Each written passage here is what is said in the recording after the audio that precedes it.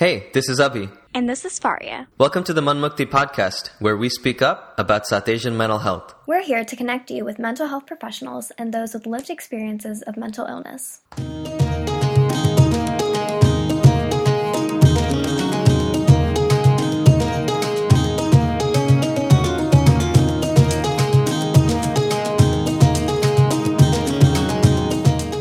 In the second installment of our two-part episode, we continue with Buddy Dangalamudi and Abhi Ravinuthala speaking with Dr. Gursharan Virthi.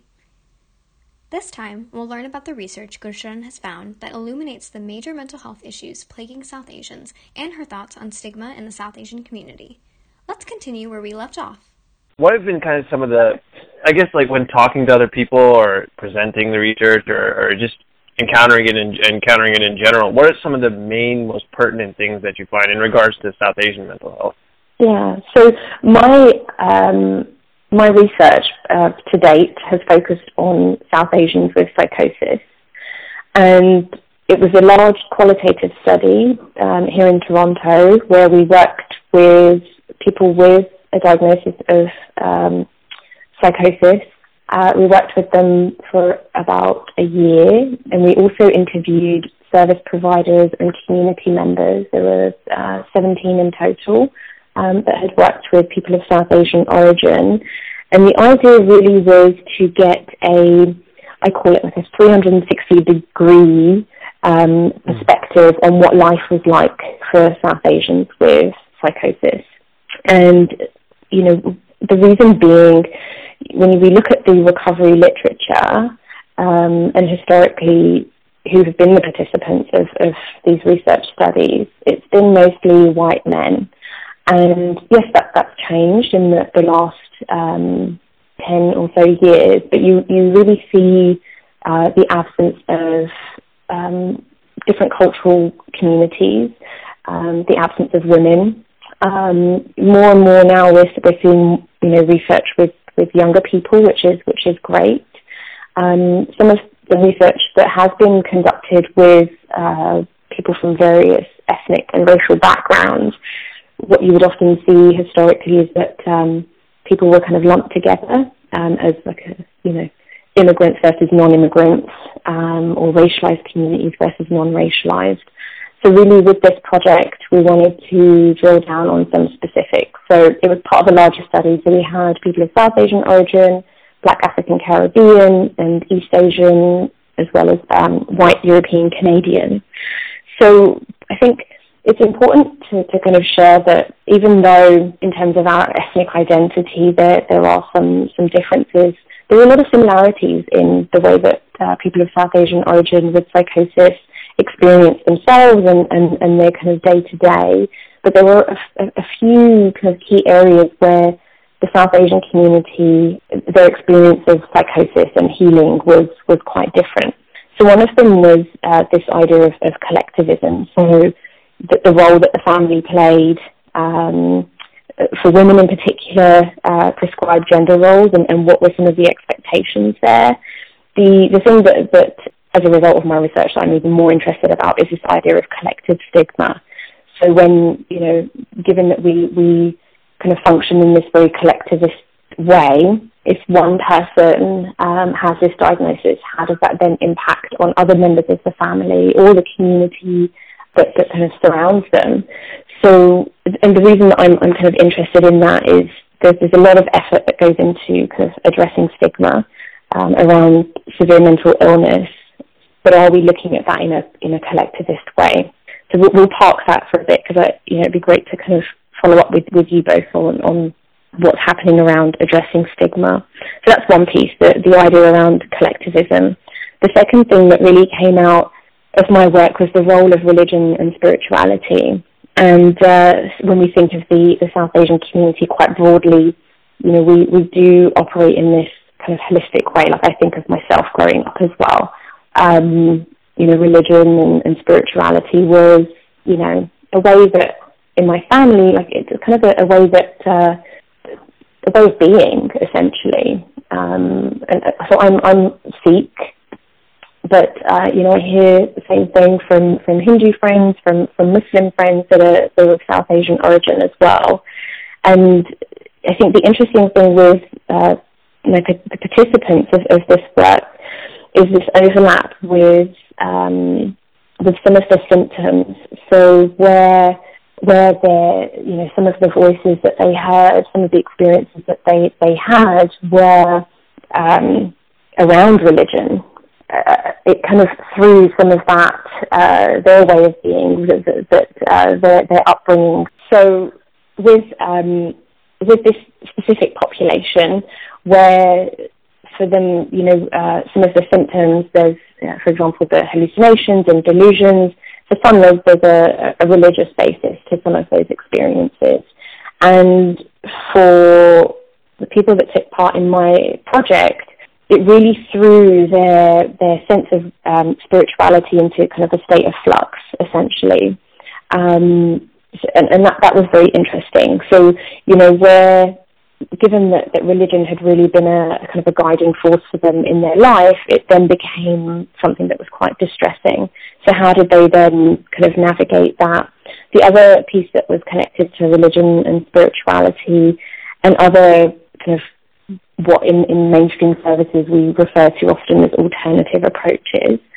The interesting thing there was that when family was involved, there was often a preference to go that route first in terms of seeking treatment before going to a family doctor or a psychiatrist.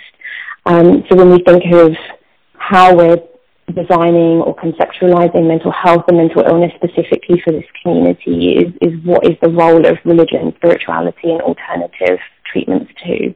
And when I say alternatives, I mean things like Ayurvedic treatments. I mean, homeopathy was another one that came up, seeing fortune tellers and astrology, which, is really important to a lot of people of South Asian origin. The other thing that came up in my research were these sort of multiple levels of exclusion. So being an immigrant community, what did that mean for the individual having to navigate being a person of color? So there were these other things that were kind of happening in the community that just, we kind of opened with this, but kind of created another level of stress, essentially. So there were these kind of multiple issues, multiple challenges that they were then trying to kind of navigate. So it wasn't just, okay, I now have psychosis and, my family doesn't want to know me, so I have to find a new place to live and kind of cultivate a sense of belonging based on those few things. But it's also, I'm an immigrant here. I am a person of color. So and it was interesting because people talked about these as identities. So when we have these multiple intersecting identities, how do we then navigate those? How do we create space on the service sector side for people to bring these different parts of themselves versus just their illness identity? So again, kind of coming back to this idea of how do we in kind of mainstream services create space for people of South Asian origin that have often, not just for the specific population, for people that experience psychosis, but broadly, how do we create spaces where people can bring their full self? The other thing that I kind of wanted to highlight, that some of those experiences, they're not just specific to psychosis, and I think many of us can identify with some of those pieces, but it is really that the intersection of all of those that impacts South Asians. Wow. It's interesting. I'm listening to you talk, and I, as a South Asian myself, I didn't know I had no idea of any of the information, all of the information you just gave us. So I guess that kind of leads into our next topic, which is kind of the elephant in the room about this whole thing, is the stigma in the community. Mm-hmm. And so I'll ask one question. It's kind of a two-parter. So in your opinion, how strong, in your personal experience, how strong is the stigma? And and also, in your opinion, what are the steps we need to take to defeat stigma, especially in the South Asian community? Yeah. I actually have some evidence that I can cite for this. So this week, it is from the UK though, but just this week we were able to get a report that was published in the UK that looked at the level of stigma. So it was South Asians versus British. Sorry, we're not called South Asian in England. We're British Asian and white British. So these are the two groups that were compared in terms of the level of stigma that they stigmatizing thoughts, stigmatizing opinions that they have towards people with mental health issues. And they found actually that the South Asian group had significantly higher stigmatizing thoughts and opinions of people with mental health issues. And I am so happy that we now have that evidence and that somebody is trying to tackle this issue in an evidence-informed way. That excites me. I kind of want to do the same project here to see if we find similar if we get similar findings. I think that I previously mentioned this idea about collective stigma. So knowing that the South Asian community, maybe not everybody, but function in this collectivist way, when we are framing our messaging or developing education and awareness initiatives, really making sure that the messaging is delivered in this kind of collectivist way, right? It's not just about the language. It's not just about how we're describing it, but really ensuring that it's embedded within the framework that the community understands and that they operate within. I think the other things that can sometimes happen with anti-stigma initiatives is it's often academics and clinicians that are informing the work or policymakers, but really involving people with lived experience. We look at some of the great campaigns that happen here in Canada, but you look at the people that are profiled or that are leading it, and there's not really much diversity that exists, right? So when we look at kind of the visibility of the South Asian community within these, broader efforts, we're not really represented. And, pulling on some stats, South Asians in Canada are the largest visible minority community. So there's definitely some work that needs to happen there at that larger scale. But really, I see, for our community specifically, I see it more as a co-creation. Like, it can't just happen. This work can't happen without the voices of people that are experiencing mental illness. That's the first thing. And I know that might sound odd, given that there is a higher level of stigma that exists within the community. But in the last year or so, just locally in the Greater Toronto area, there have been quite a few young South Asians that have talked quite openly about their experiences. So, this leads me to my second point. Are there in our community some leaders that are already sharing their experiences? And it's interesting because sometimes, and I found this in the UK as well, and maybe this kind of speaks to the stigma, but South Asian leaders that talk about their mental health, often that messaging it doesn't kind of circle back to the community. It kind of goes out, but it's a kind of a broad message. So again, kind of thinking that through, is there a way to engage South Asian leaders that are talking about their own experiences, but finding a way to kind of funnel it back to the community? And that messaging has to be, it has to be tailored, right? It has to be tailored to age. It has to be, in different mediums as well. I think, how can we, I kind of keep talking about social media, but, that there's only a specific group that access social media.